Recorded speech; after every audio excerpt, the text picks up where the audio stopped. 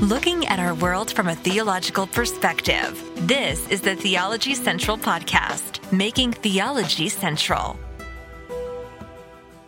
Good evening, everyone. It is Tuesday, May the 16th, 2023. It is currently 6:16 p.m. Central Time, and I'm coming to you live from the Theology Central studio, located right here in Abilene, Texas. Now, right when I hit the button to go live, you may have noticed a pause there because I was just, all of a sudden, a thought entered into my mind. Like the second I hit the button to go live, all of a sudden I was like, wait, what is my motivation for going live right now? Is my motivation correct? Would that be a wrong motivation? And I started second guessing myself. I almost just said, you know what? Stop. So I'm still struggling with my motivation here, but I believe my motivation is right. I believe I have good intentions in this. Maybe some of it is a little self-serving, but I will explain. Yesterday at 2 p.m., I was sitting inside a sanctuary of a church where a funeral was underway. There was much grief. There was pain because the tragedy was obviously someone died, and someone died as a result of some mental health issues. And I had to speak at that funeral. And when I stepped behind the podium / pulpit to speak, I had a clear idea in my mind in what I wanted to present and exactly how to present it, and even down to the very words I wanted to say. When my 15 minutes ended, I feel that I tried to get the points across. I don't know if I can't say for sure I said the words exactly the way I wanted them to say. In other words, I think maybe the way they sounded in my mind did not come out the way I wanted them to sound. Maybe, who knows? I mean, I was emotional. It was a very tough situation. And we talked about that earlier today on today's Focus podcast episode. And I tried to talk about mental health. I tried to talk about it, and I try to talk about the ways in which I believe Christianity has approached the subject of mental health and tragedy in general in a very inadequate way. And in fact, in a way that I think leads to more trauma than it does actual healing. So I've been waiting today for the opportunity to come back up here to the studio because I want to start talking about mental health again. And we're going to create kind of a mini series dealing with at least 10 things related to mental health. This will serve as an introduction. We'll cover just a couple of points. Then maybe, I don't know if we'll do anything later tonight. And then tomorrow we'll try to spend maybe 2 or 3 episodes covering the rest. Because obviously mental health is what I'm currently thinking a lot about, right? And I'm trying to think about mental health in light of our Christianity, of our spirituality, and trying to see how these things interwork, how they connect, how we should think about it theologically and biblically, and try to avoid some of the mistakes the church has made in the past. So what we're going to do is we kind of introduce what this will be, mental health, 10 things.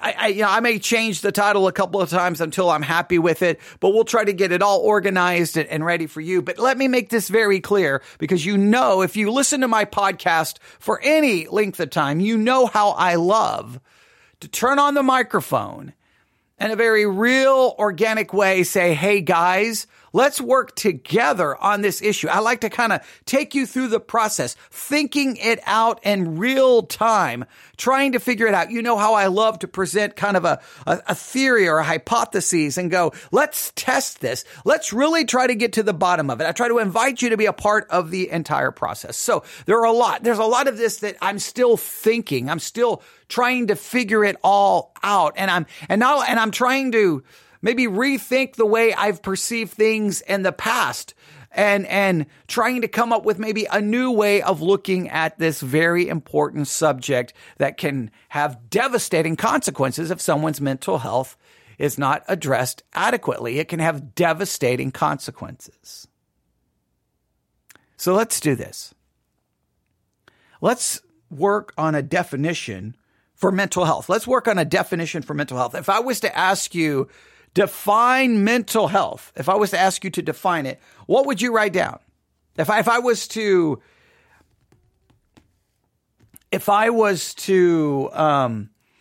give you a piece of paper, right? If I was to give you a piece of paper and I was to say, I need you to write a paragraph. Oh, not even a paragraph. Just define mental health. Define mental health. Like there's a part of me that almost wants to say, hey, for this introduction, that's all I'm going to do. I want you to write down your definition of mental health and email it to me.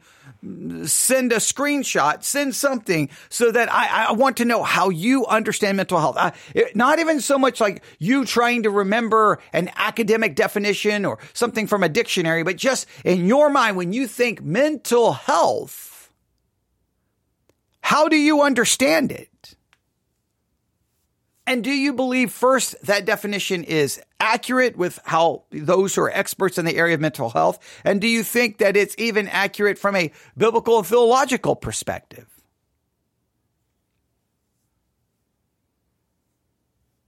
Now, I looked up mental health. Here's just some kind of working definitions. They all seem to have certain things in common. Mental health includes our emotional, psychological, and social well-being.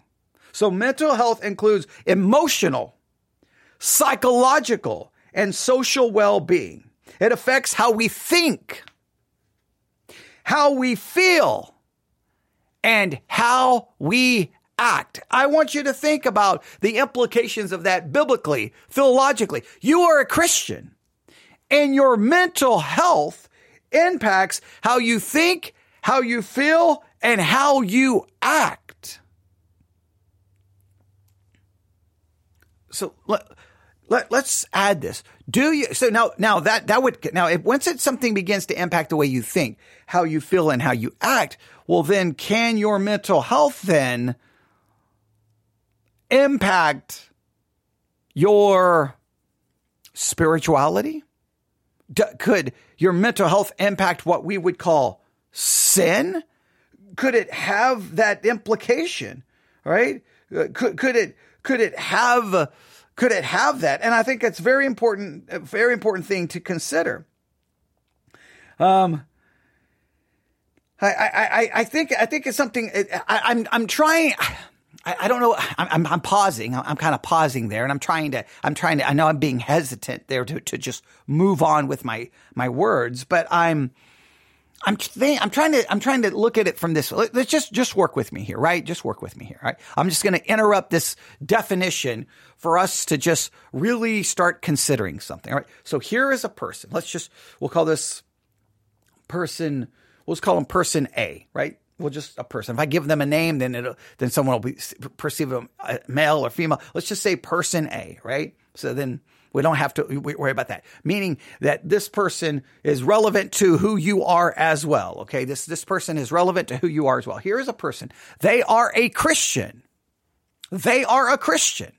Now let me ask you. If they are having mental health issues that impacts the way they think, feel, and act, does that impact their spirituality?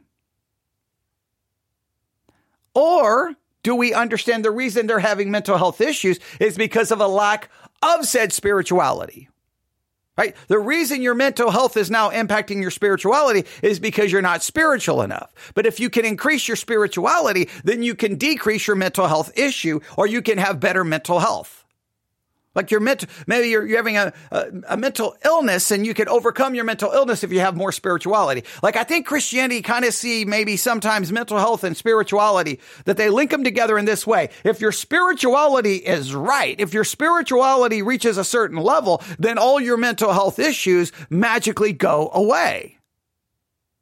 So a lack of spirituality is the cause of your mental health issues. And then those mental health issues then have a direct negative impact on your spirituality, maybe causing you to think, feel, and act in a way which is not biblical and it's not correct according to mental health. It's not even correct maybe theologically and biblically.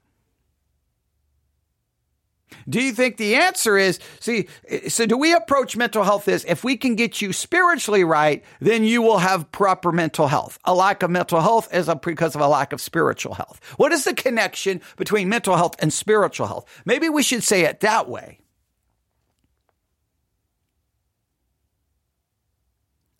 Now, obviously, even from a Christian perspective, right? Mental health should be something we have to consider if it can impact how you think, feel, and act. But if we create a scenario, if we create a theology, if we create a philosophy that says, no, don't worry about mental health. Get yourself right spiritually and dramatically, magically almost. I know we wouldn't use the word magically. Supernaturally, your mental health will be perfect. But how many Christians have you met who mental health wise, maybe the way they think, feel, and act, there's something wrong? This definition goes on to say, mental health includes our emotional, psychological, social well-being. It affects how we think, feel, and act. It also helps determine how we handle stress, relate to others, and make healthy choices. Mental health is important at every stage of life, from childhood and adolescence through adulthood. Another definition, mental health encompasses emotional, psychological, and social well-being, influencing cognition, perception, and behavior. So again, how you think, how you understand, it goes all the way down to understanding, and your behavior, how you act. It is likewise determines how an individual handles stress, interpersonal relations, and decision making. It's almost as a man thinketh, so is he kind of concept, right? So mental health has a profound impact on you, an absolutely astonishing, profound impact on your life. So once again, from your theological perspective, from your perspective as a Christian, if person A is spiritual enough, does it fix all mental health issues? Is your spiritual health the key to fixing your mental health, or are the two somehow separate? Okay, now someone just said, I don't think it's one or the other, but both play a role and need to be addressed. Now, both mental health and spirituality. That's kind of where I was going. I wanted people to struggle with how one affects the other. I wanted people to really think that through, but this is where I ultimately wanted to go. I don't know if we can say, hey, if you get your spirituality right, your mental health is just automatically fixed. That any mental health issue is almost deemed a spiritual issue. But the church has been doing that for a long time. Hey, all mental health issues are spiritual issues. Read your Bible more, pray more, go to church more, study more, have your quiet time, do your devotional time, buy some Christian books, go to a Christian conference, and dun, dun, dun, dun, your mental health problems are over. Now, I mentioned 3 ways in which I believe the church. I didn't mention them in this episode, but I mentioned that, the church sometimes leads to more trauma. Well, the church does 3 things, right? Number 1, the church rips verses out of context and throws it at people's trauma and mental health. The church has a tendency to say, Jesus is the cure-all. Come to Jesus and it fixes it. This one really relates to this subject. Because many Christians see the correlation between spiritual health and mental health. As your spiritual health is wrong, your mental health will be wrong. All you got to do is fix your spiritual health and your mental health will be right. But I don't think it's that simple. I think you have to address both of them separately.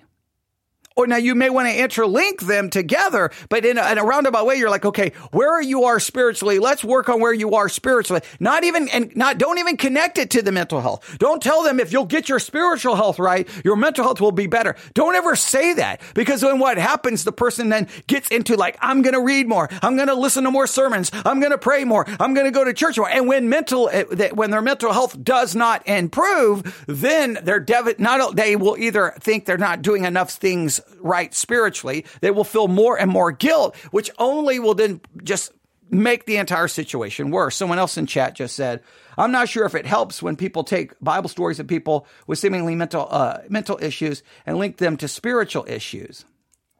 That's when that gets into how do we handle stories in the Bible about people having certain issues. That goes back to hermeneutics, which maybe we'll have to add something to.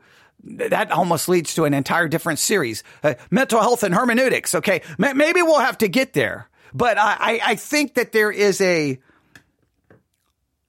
think this is something we have to separate to some level. I'm not saying they're not linked. What I'm going to say back to spiritual health and mental health. See if this makes sense. And I've already kind of articulated it, but let me say it again just for clarity's sake.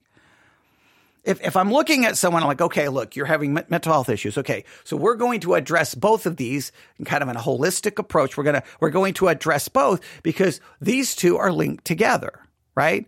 Now, the person hears this, and then almost inevitably, the Christian counselor will pursue, or the pastor will say, now, what we need to do is make sure, are you in the Word? Are you praying enough? Are you going to church? Are you having fellowship with other Christians? Or is there any sin in your life? And immediately, clearly the message is, hey, whatever the mental health issue is, we got to fix all of the spiritual stuff. I think, I would say, there's two aspects to your life. There's your mental health and there's your spirituality. For now, we're not going to speak of connection. These are two separate things. So let's work on your spiritual health. And we're not saying in any way, shape, or form that it will impact or even improve your mental health. This is just what we do spiritually because we need to define what spiritual health is. So I think because spiritual health and mental health, well, how would we define spiritual health? I think you almost have to separate them, right? As of now, remember, we're just trying to process this. I'm just throwing out some hypotheses here, right? So we get them to focus on the spiritual and then we say, let's work on the mental. And then how can we address these mental health issues? Do we need to pursue seeing if there is a clear mental illness diagnosis that is present? And then what are the possible ways of treating it? Now, some Christians would immediately say absolutely not, because the mental health issue has to be treated spiritually. Clearly, mental health impacts us in a way that would impact our spiritual life. There's no way to get around that. So we will be impacted spiritually by our mental health. But whatever connection or help our spirituality would have to our mental health, I think the danger is you heap, and I know Christians may not, I think there are well-meaning Christians who don't mean to do this, but they basically look at you and it's always the same thing. Pray more, read your Bible more, have more faith. It is constantly that. It almost inevitably, like no matter how many different words they use, no matter how much they dress it up, when you strip away all of the words, you're left with read your Bible more, pray more, believe in God, don't doubt. Like it's basically law, law, law, law, law, law, law. Do this, do this, do this, do this, do this, do this, do this. And the people do this and do this and do this.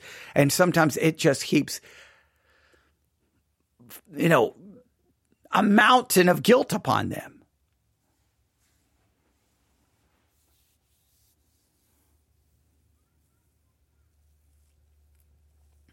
I think the two have to be separated. Now, if we were to look up, I'm just curious, if we were to look at, so mental health, I may look at another definition. Let's go through these two definitions one more time. Mental health. Mental health encompasses emotional, psychological, and social well-being, influencing cognition, perception, and behavior. It likewise determines how an individual handles stress, interpersonal relations, and decision-making. Mental health includes our emotional, psychological, and social well-being. It affects how we think, feel, and act. It also helps determine how we handle stress, relates to others, and make healthy choices. going to another site. Okay, well, that's pretty much word for word for what we've looked at. All right. And just mental health conditions. Many factors contribute to mental health issues. You ready? Biological factors to mental health conditions include, many factors contribute to mental health, including biological factors such as genes or brain chemistry. Genes and brain chemistry can impact one's mental health. Praying and reading your Bible and going to church is not going to change your genes or your brain chemistry. Life experiences such as trauma or abuse and family history of mental health problems. There's a lot of factors.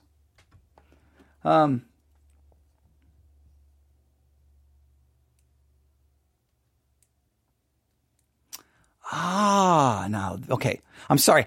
When I get silent, like I'm moving the microphone over, I'm getting ready to do something and you're just listening going, what just happened? He stopped talking. Someone in chat just said this. This is really good. I think most people separate mental health completely from physical health. And that's maybe why they want to treat it differently. Improving spiritual health won't directly help the physical. So why is it different with the mental health? That is true. Because mental health illness, mental health issues, mental health illness, it's a disease, right? And we have a tendency, especially within Christianity, to link the spiritual with the mental. So we do that. But if you were to think that through, well, wait a minute. Well, then your spiritual health should impact your, blood pressure, cholesterol. Okay. It should just get rid of my seizures, fix cancer, just like your broken leg. I got a broken leg. Pray a little bit more, read your Bible more, and that pain will go away and the bone will heal itself, right? I think it's true, but I think the problem is some people don't see mental health as like health. They don't see it as at least this is my perspective, is that Christians in general, even if they don't say it, when they talk about things, they directly link mental health issues to one's spirituality and their faith, level of faith, quality of faith, or lack thereof. All right? Yeah. Someone said it does do that. Just watch Christian television. That's true. That is true. And I think that that's basically spiritual and I think it's malpractice. I think it's spiritual malpractice. I think it's mental health malpractice. I think it's just I think the people should be sued for it. I don't know what the legality is, but it just sounds frightening to me when it's basically like, look, get your spiritual life ready and all of these problems will be over. But these mental health issues are the factors that lead to it can be something as biological factors. It's an illness. You can't say, come to Jesus. I know some charismatics. And this is where I think the influence of charismatic theology has so impacted the American church. Because once again, it's like, you come to Jesus and then he's going to fix it all. But you have to separate it. Now you've got to hear what I'm saying, because some people are going to misinterpret. I am not saying you should just forget your spiritual health. You pursue your spiritual health because that's what we want to be healthy as Christians. Whatever positive influence that may have on one's mental health, so be it. Great, wonderful. You may even be able to see some kind of a correlation. Great. But here's the thing. When someone is struggling with mental health issues, if you just say the way to fix that is to fix it spiritually, well, number one, you don't understand that it's an actual disease. It's an actual problem. Like you're interpreting it completely wrong. But secondly, what you don't realize you do is inadvertently you create a list of rules, a list of law, and say, hey, your mental health issues will be fulfilled by you keeping the law of God, which you cannot do sufficiently. So then if you're even remotely honest with yourself, that will only destroy your mental health. It will make you give up. It will make you discouraged, defeated, depressed, feel like a failure, make you possibly hate God, or make you think you're not saved and lead you to an absolute dark pit of despair.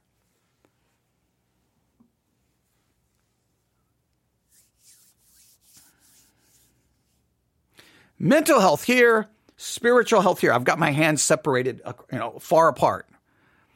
We always are working on our spiritual health. We always should. But mental health has to be addressed in its own special, unique way with trained professionals who understand it. Now, I'm going to get 100 emails. People are going to be so I know the disagreements are going to come pouring in, but you're going to almost see, you're not going to see mental health as a real health issue.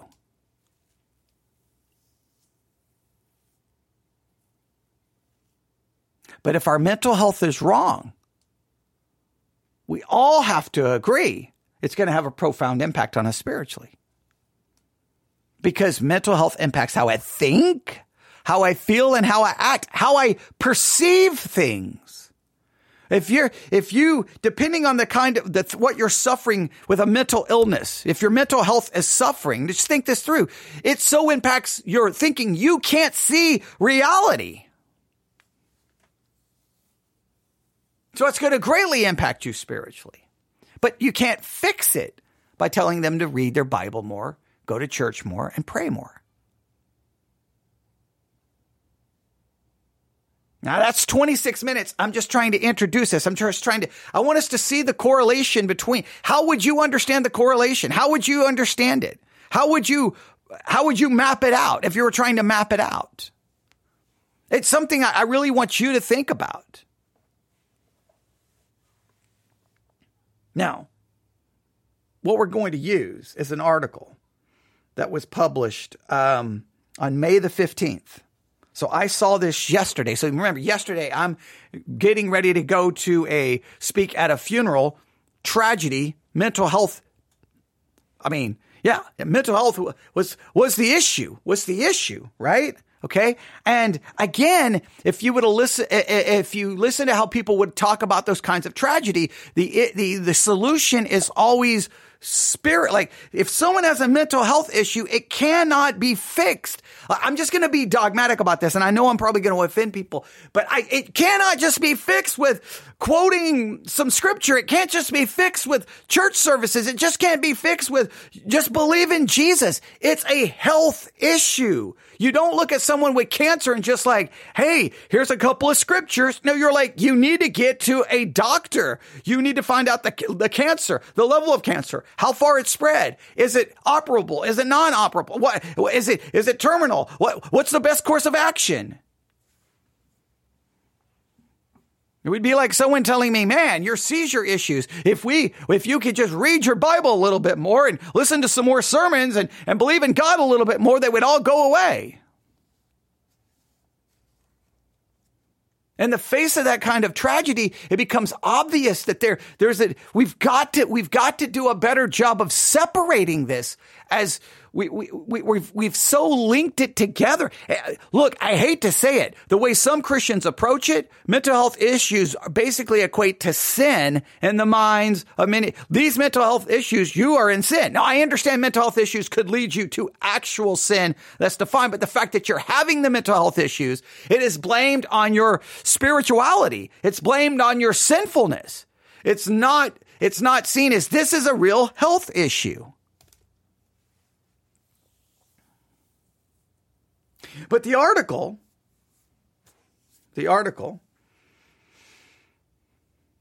has as the headline title, 10 ways Christians can improve their mental health. 10 ways. The picture underneath appears to be someone doing yoga. Looks like maybe sunrise. The sun is coming up, right? It's, they're in the perfect pose, perfect position, right? It's a really powerful picture. And the article says this: when people think about mental health, they typically picture mood disorders like schizophrenia, OCD, or a bipolar episode. What many don't realize is that common symptoms like stress, anxiety, depression are also tied to mental health. Among Christians, it's easy to dismiss these emotions as personal flaws in our moral character, but nothing can be further from the truth. It's been estimated that nearly 1 in 5 Americans experience some kind of mental health incident each year. And like any physical ailment, these shouldn't go left untreated. For Christians, practicing emotional self-care can be extremely difficult. Things which benefit our mental health can be now this is just interesting to hear this, all right? I'm going to read this again because I think this is interesting. All right, here we go. For Christians,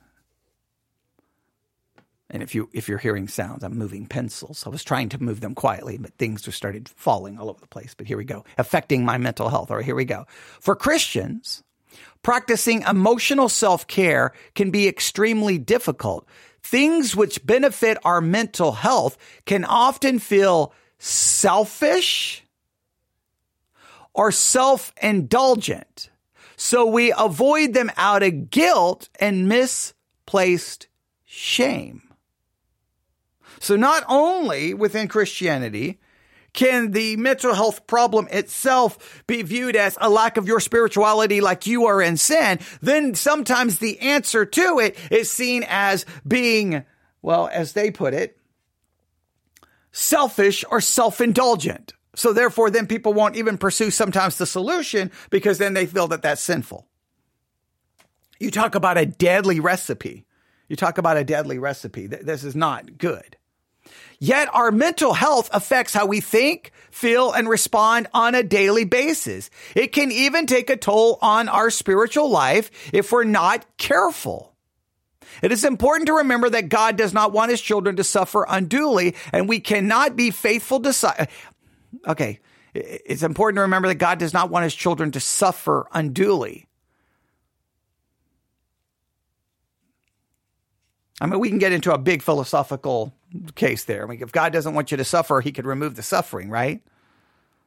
I mean, that's always the philosophical dilemma. I know Christians, we just say things, right? Hey, God doesn't want you to suffer. Well, then why won't he remove all your mental health issues, right? You won't have depression. You won't have schizophrenia. You won't have OCD. You won't have bipolar episodes, right? Like, hey, God doesn't want you to suffer. He's removed the cancer. God doesn't want you to suffer. You don't have seizure disorders. God doesn't want you to suffer. So when you got hit by the drunk driver, you were okay. To say that God doesn't want you to suffer, I don't think is an accurate representation of life, because the all-powerful, eternal, omnipotent God clearly has not done anything to remove suffering. So, all right. That's just something I don't know how we can do that. Maybe because, and we cannot be and it says, and we cannot be faithful disciples if we're avoiding our own problems.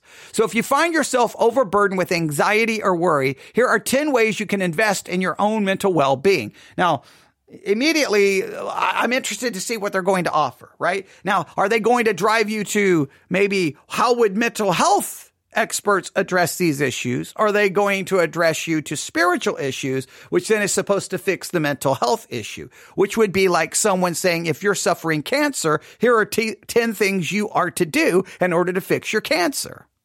What do you think what do you think the first one is? What do you think the first one is? What do you think? What do you think? What do you think the first thing they want you to do? The first thing they want you to do to improve your mental health. What do you think? The first thing. First thing. Now, it'd be interesting to get experts in the brain, experts on mental health, and say what steps they would give you. Like, hey, just give me simple steps of things that help improve one's mental health. What would they be? Would it be sleep? Would it be proper exercise? Would it be diet? Would it be avoid this? Would it be avoid, I wonder what experts would give. But here, the way that you are to fix your mental health, or the way to improve your mental health, let's see what someone says here. Right. All right. So clearly we're just going to end this podcast because everyone in chat already knows the answer. So there's no reason. This concludes broadcasting. I'm retiring from broadcasting because clearly I can't give you anything that you don't know. You're right. Everyone said pray more or pray. And guess what number 1 is? Pray. literally they start with pray. They quote, "This is the confidence we have in approaching God, that if we ask anything according to his will, he hears us." Prayer should always be our first approach to any problem. Prayer should always be our first approach to any problem. Now, once again, this demonstrates mental health we should see it as a health issue. Let me say this, guys.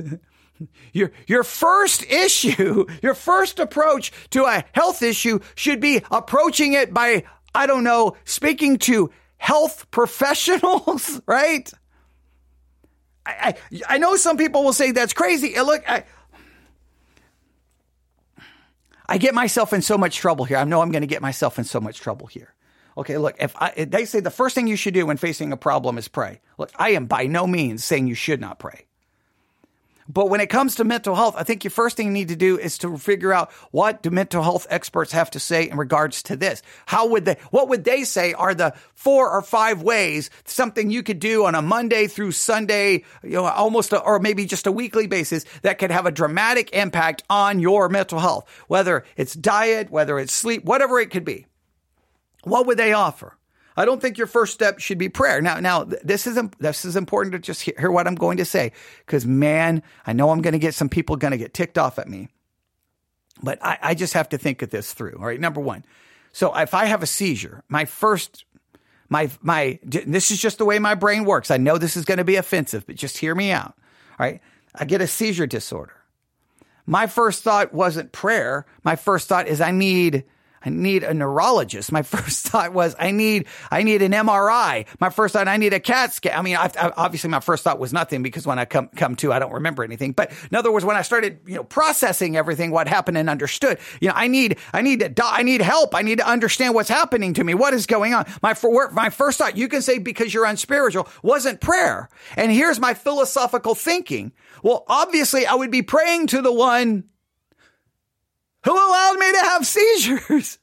I would be praying to the one who sovereignly allowed whatever. See, if it's an illness that I'm facing, obviously God did not prevent said illness from occurring. So why would he be the first one I pray to? Why would he be the first one I go to when he's the one who allowed it? If it's tragedy, once again, my approach would be, why would my first thought be to pray? Because the sovereign God is the one who allowed the tragedy. Now, I know that goes against a lot of people's thinking, but it just really is the way I think. Like God is the one who sovereignly allowed it. My mind is like, why would God allow this? Why would God do this? Why did God not prevent this? Why did God not remove this? My first thought is like, pray. My first thought is, well, okay, what can I do to fix the problem? Now, at some point, I have no problem praying about it. No problem at least expressing to God my frustration, my confusion, my pain, my suffering. I'm all for that. I don't even have a problem with begging God at some point for relief or help.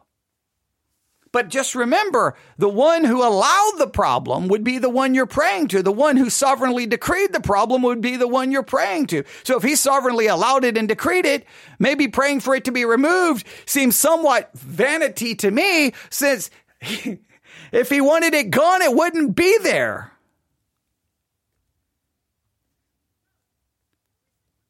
But let's see how they approach it. So we already know the first approach. Prayer should always be our first approach to any problem. Before we set out to face our inner demons, it helps us to take a moment and return our hearts to God. Scripture tells us that the Lord hears our prayers and he will walk us through any trial. So we shouldn't worry about standing alone. God knows our fears. He knows our suffering, and he loves us through it all. The knowledge alone can be very encouraging. So take a moment and present your troubles to God. Tell him about your anger, sadness, and fear. Don't be ashamed, because he wants to hear your worries. Who knows? By the end, you may discover your burden has grown a little lighter. So the solution is pray, and your burden will grow lighter. Well, if it's a mental health issue, don't know if it's going to quite work out that way. because there could be a lot of factors determining why you're having those mental health issues, like biological. Okay, like there could be something serious going on. It could be genetic. It could be chemical. Now I know there's always new studies and new thinking about how, what, and can't happen. Now I'm not saying don't pray, but I'm just saying that I don't know if I can say, hey, look, when it's a physical health problem, you can pray about your physical health problem. But I'm going to tell you to go seek medical care and get a doctor. I'm going to tell you, get your yearly checkup and make sure all your labs are done so that you can see what is happening inside your body. And so they can possibly find early detection, get your screenings done, all the things you're supposed to do, your basic yearly checkups based on your age and your family history and all of the basic things. And then they can go, wow, okay, this is clean. This is good. This is good. This is good. Okay, this is good. Your blood pressure is good. Okay, all right. Oh, wait. We indicate a problem here. We got a problem here. All right. We need to do this. Sometimes it may be diet change. Sometimes it may be exercise. Sometimes it may be medication to intervene in whatever the case may be. But as soon as it's a mental health issue, we're like, pray.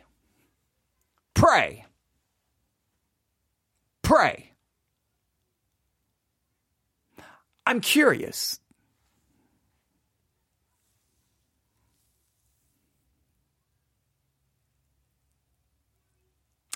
Do you think if someone's suffering severe mental illness, mental health, maybe entering into a mental health crisis, severe depression, they're in a pit, telling them to pray, are there any long-term negative consequences from that? When they keep praying and praying and praying and the problem doesn't go away, and they're begging and pleading and the problem doesn't go away, and they're begging and pleading, do you think they can then feel like, well, I'm unworthy, God's not listening to me, I must be doing something wrong, and it creates other possible mental health problems?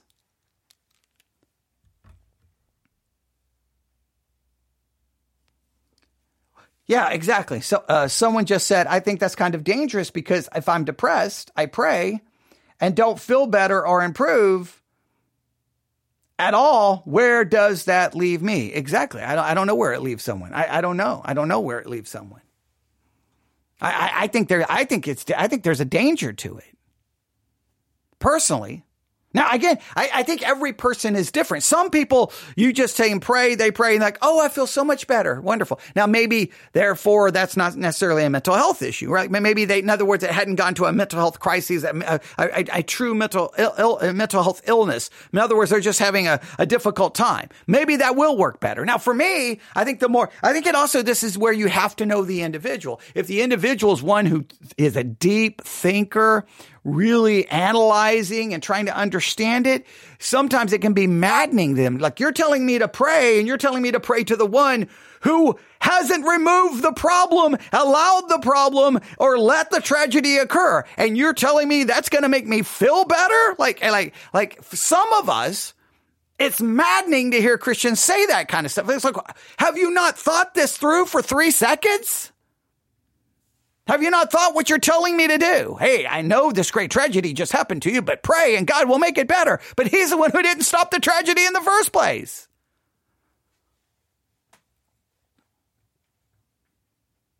Now, I guess some Christians, they don't ever put 2 and 2 together. Like, they're just like,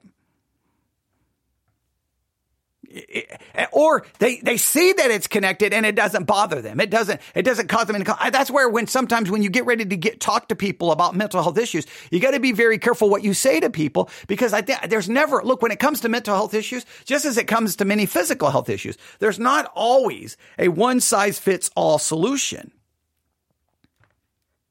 especially with mental health issues.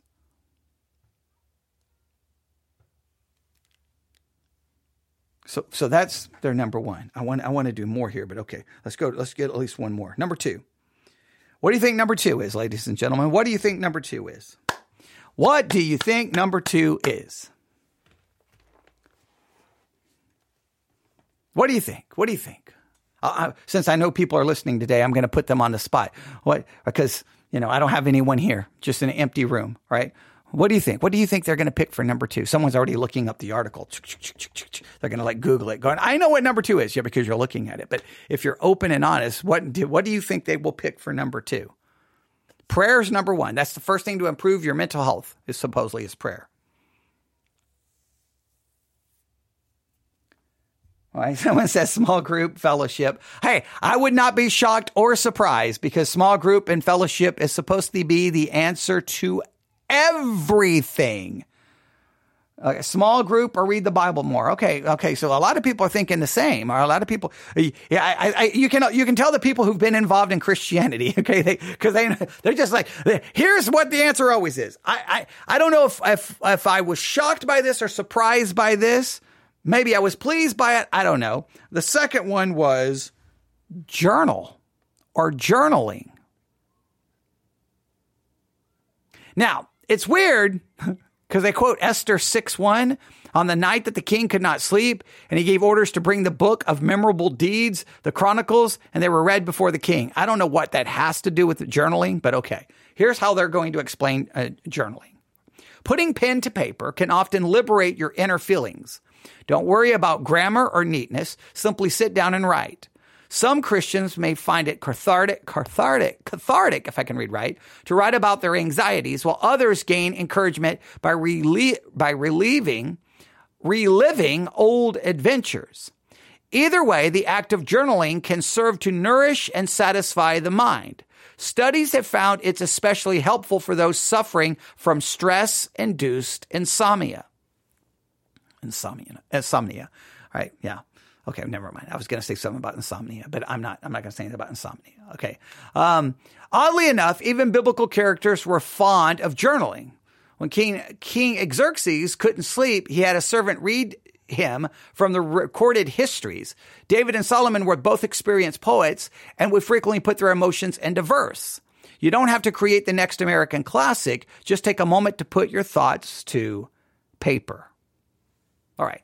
Now, I don't have a problem with this one. I think it's fine. I think it's good. I think at least whenever you can write out your feelings and emotions, you're using your mind to try to process them and trying to put them down. And then you can look at what you've written down and come face to face with what you've written down. I don't think that's not a bad place to start. That's not a bad place to start, because sometimes people will not be able to verbalize what's going on sometimes when they start writing. But once again, you suggest journaling to some people, they're going to look at you like you're crazy. Yeah. Well, the biblical examples, just so that we know, that King Xerxes, I have a hard time with the one they read in Esther 6:1. He had someone bring them the book and read. So that's not journaling, that's reading. He said they had a servant read to him from the recorded histories. So that to me would fit with more Bible. David and Solomon were both experienced poets and would frequently put their emotions into verse. Okay, they did. And I do love that they wrote those things down. I'm glad they did write it down. I don't know if it's a perfect example of journaling. It fits better than the other example because, they are writing inspired scripture. But okay, did they write because they were moved by their emotions, or did they write because they were moved by the Holy Spirit? Because all scripture is given by inspiration of God, and men of old were moved by the Holy Spirit to write. Now you get into a whole issue about inspiration. I don't want to get into all of that. But okay, they did share their emotions and put pen to paper per se. All right, that's great. That's awesome. Now, I do think journaling is a good place to start. That's at least you're getting it down. But what I was about to say, kind of before I took a detour, is that just make sure you understand not all people are going to do that. You buy a journal for some people as a gift, and they're going to look at you like, are you out of your mind? Right? They're going to, like a calf looking at a new gate. They're going to be like, what is that? Right? They're going to be like, I know, I have no desire to journal, right? Some people love it. So once again, it's not a one size fit all, but I do think it's good to try to get your emotions that are in you out on paper so that you can see them, and to write means you have to process.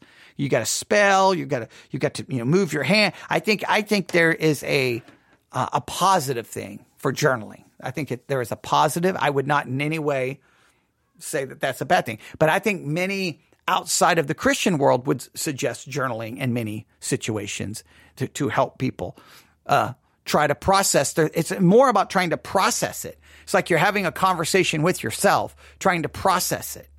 So, all right, journaling. Okay. I think we're good. Trying to find some of their Bible verses they use to try to prove this. I'm not such a good fan with, but okay. Next, number 3.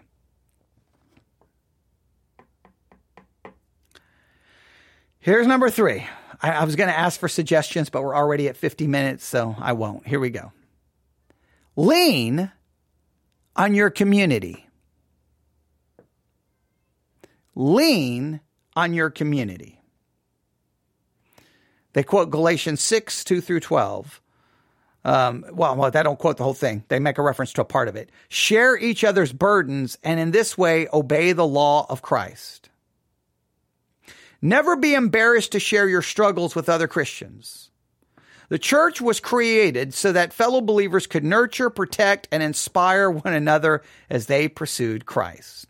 In recent years, though, too many congregations have become obsessed with outward appearances. They put on a showy display of being happy, wholesome individuals when inside they're barely holding it together. This type of thinking is neither healthy nor holy. If you're feeling overwhelmed, it's okay to reach out to your community for help. Find someone within the congregation whom you trust. Let them know what's happening. No Christian was meant to go through life alone. So instead of toughing it out, lean on your fellow believers. And remember, we're all stronger when we work together.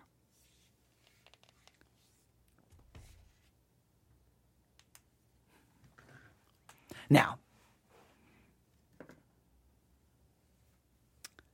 here's what I would say. If I take every church I've ever been to, I would say church has been far more a source of mental health struggle than it has ever been a help. Now, I know I probably should not say that. Well, what if you have social anxiety? Good point. What if you have social anxiety? What if you have an issue where you can't do that? What if your mental health issue would be like you can't do that? So great. That's a super valid point. That's a super valid point. All right. Okay. So let's just think this through. Someone's having a mental health issue. First, you're turning to people who are not qualified. Number one. I'm not saying that's not a bad place to start, but let's just make sure we realize we're turning to people who are not qualified. And 2, at least I cannot speak for the rest of you. But if I go through I'm just going to go through quick examples really quick. My first church, right? First Baptist Church, Tuscola, Texas. My life is falling apart. I end up in the church parsonage because I have no place to live, right? Things are going bad, right? Now things are supposed to go, now this is supposed to be the first step to me now, I'm not going to have a place to live. And like it was also a sign of a big turning point that things were going to go good, but I would have only been in that place because things were bad. And remember how that all went down? Pastor's wife physically smashed the front window out with her hand, opened the door, walked in, grabbed me physically by the ear, pulled me out of the parsonage and said, you cannot have a personal relationship with Jesus Christ listening to that music. And that music happened to be the album 4 by the band Foreigner.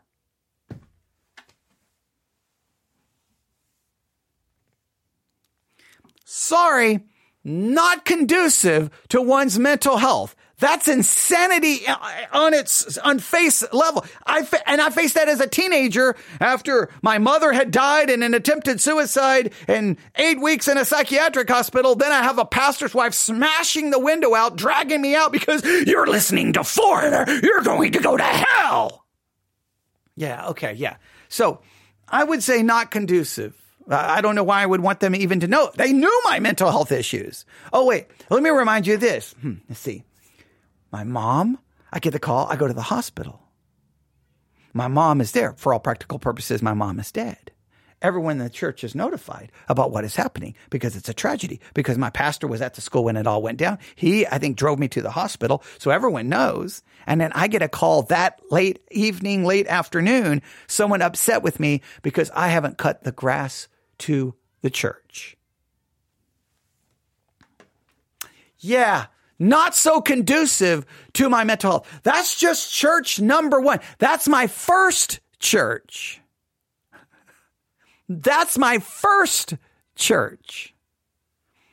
Oh, we could go to my church in Nebraska.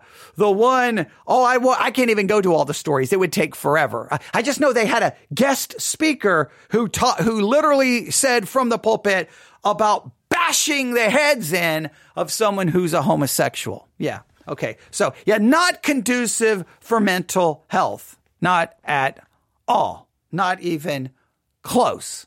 Not even close. My third church, now there was a Lutheran churches in there, okay, but the Lutheran church, there was never really anything going on, so I count it. So I guess I could say the Lutheran church did not do anything detrimental to my mental health. I can say that. The Lutheran church did, but you weren't really that involved. I mean, basically you went to church on Sunday morning and that was it. That was it. That was the beginning and with a 15-minute sermon. So, all right, we could digress. So I'll call it my third church. Now, the third one in Nebraska was very, very, very healthy at the beginning. And then I'm supposed to get out of the military, give up my entire career to become the associate pastor. And I preach a sermon on Pastor Appreciation Night because I think Pastor Appreciation Night shouldn't be a facade where we give a card, a cake, and tell her how great it is. But the rest of the year, we do all the things that leads a pastor to the point of total discouragement and despair. And guess what? People are mad at me. And so, that's the end of that's the end of everything. I can't get out of the military. I cannot become the associate pastor. Everything just comes crashing to an end. Like I thinking I'm on the verge of what I want, and it all is messed up. And so I can't get out of the military because I can't get a job because I ticked off people because I said maybe pastor appreciation should be more than empty gestures. And maybe we could do things like, I don't know, show up for services, maybe actually bring a Bible to church. I don't know, maybe actually participate in what we're studying. Those really, really controversial things. So yeah, that wasn't conducive to my mental health. I could keep giving examples. So I'm just curious, do you think the church is a place that actually is accommodating and good for mental health? Now, remember, you're already going to people who are not qualified to deal with mental health. I mean, just think of sometimes what Christians say when someone's suffering great tragedy. Now, some Christians find great comfort in it. They want the Christian to say, hey, all things is going to work together for good. They're going to give, sun's going to come up tomorrow. Quote me a couple of verses out of context. And some Christians, they're down with that. They love that. They walk away going, that was great. I just don't know. How do you think the church is conducive to good mental health? Now, yes, you would hope within the church there are people you can lean on and people you can go to. You do. I think you have to be selective. You have to be careful. But let's just do this. Like imagine this, right? This is not even a mental health issue. Imagine this. Someone in your church goes to someone. Maybe they confess that they have struggled with same-sex attraction. Maybe even looked at same-sex pornography. Maybe have even been talking to someone of the same sex and they are having strong desires. Maybe they've even engaged in physical relations with someone of the same sex. If they were to confess that to anyone in their church, how do you think it would go?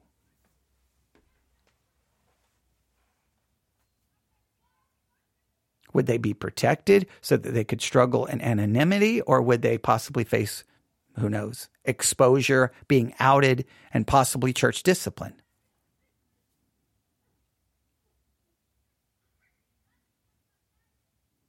Is the church really the safe place that we claim that it is? Is it really the place where people will protect you And now, I have had good experiences. I could talk about things that's happened in my church that I'm currently the pastor when I caused problem. I mean, it was my mistake, my failure, and they showed love, grace, and mercy, and they did protect, and they did give me another chance, and they did help. So I can look at there is good things I've experienced.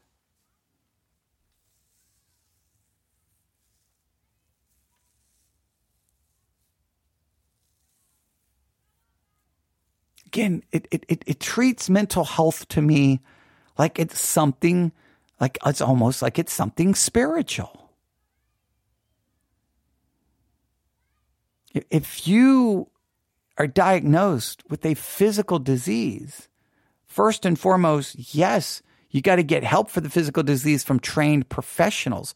You can then lean on other people for emotional support, albeit. But if you have mental health issues, wouldn't you need the trained professionals to help you and then look to other people and then lean on them for help through it so that they keep you maybe accountable, help you get to your appointments, help you with the things you're supposed to do?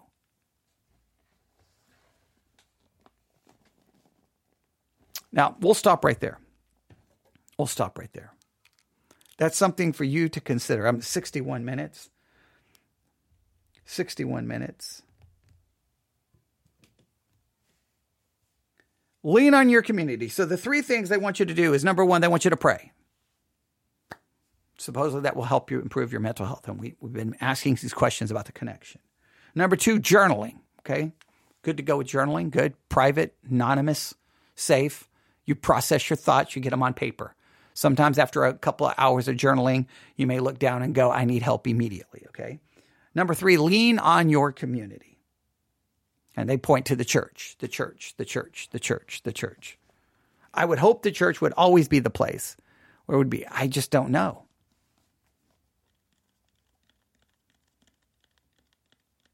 I can just go my own personal experiences. I believe the church sometimes has been the greatest source of my discouragement, the greatest source of my frustration, the greatest source of my just wanting to give up. Like, if you're like, what helped you most when you were a teenager? Church or the psychiatric hospital? Psychiatric hospital, hands down. Now, there probably have been a time in my Christian life where I'd have been like, it's the church, it's the church. Now, I think my Christianity, if you were to say what, my Christianity probably had the greatest help, right? But I'm saying if you're talking a human institution, it was the psychiatric hospital, not Christian, versus the church. I would have picked the psychiatric hospital. That's my own personal, as someone who tried to kill themselves and end up in a psychiatric hospital as a Christian. Now, my Christianity was the greatest help. Not the church, my Christianity. Scripture, God, trying to understand life from that perspective. Now, there was a good portion of time there I probably wasn't giving that much thought, but I did.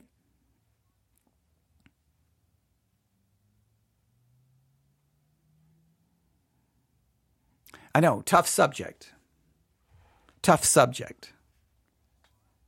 But we got to process this. So I want you to write on a piece of paper. I'll just end with this assignment. Just want you to take a piece of paper. I always say it, divide it in half. Draw a line from the top to the bottom, right down the middle. One side, just write down mental health. On the other side, write spiritual health, and just kind of look at it and just think about, how do you define these two? How do you perceive they're connected, disconnected? How should they be addressed? If you want to just jot anything down, you're not trying to do an assignment like it's got to be perfect. I don't care if it's spelled right. I don't care. Just you work it through.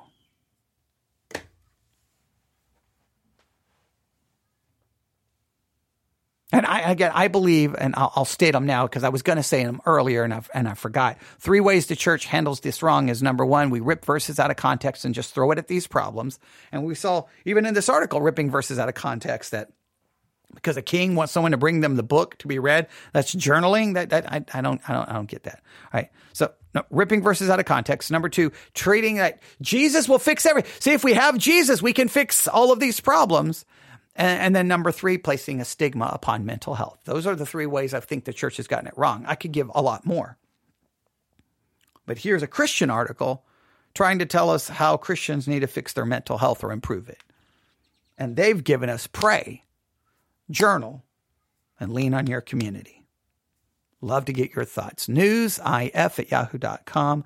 newsif@yahoo.com. That's newsif@yahoo.com. Hopefully that was beneficial. Hopefully. We will definitely talk about this more. Probably not tonight. I can, considering how all the things I've been through over the last couple of days, I don't think that I have the physical capacity, mental capacity now to do more. I just don't think so. So we'll wait till tomorrow and really try to dig into this and hopefully get back on track. But I wanted to at least address this because I've been thinking about it all day. So now I'd love to get your thoughts. newsif@yahoo.com. newsif@yahoo.com. For those who were listening and participating in chat, it's always encouraging. Thank you for doing that. Everyone have a great evening. I'm going to try to find some food. That's what I'm going to do. All right. Hey, no. I can't listen to Foreigner. No Foreigner. Foreigner 4. Bad album. Bad. It's really bad. It's just, who knew that was such a sin? Who knew that Foreigner 4 was such a sin? Of all the things I could have been doing, inside a house that could have been sinful as a teenager, I was listening to Foreigner 4, okay? Or 4 is the name of the album. Foreigner, the band. Okay, you got it. So, yeah, I know, dated reference, right? But, okay. But, I won't listen to Foreigner. I won't. I promise. I won't. Probably because I spend 90% of my time listening to new music. But see, now I'm going to get myself in trouble again. Now, no, I only listen to hymns, okay? That's all I do. Okay, all right. So, yeah. It's crazy the things that happen to you in Christianity. It really, sometimes you look back and you're like, how am I even still connected to Christianity? But then I realize Christianity and the church, sometimes they're so separate that the two don't even recognize each other. But that's it for another podcast. Thanks for listening. Everyone have a great night. God bless.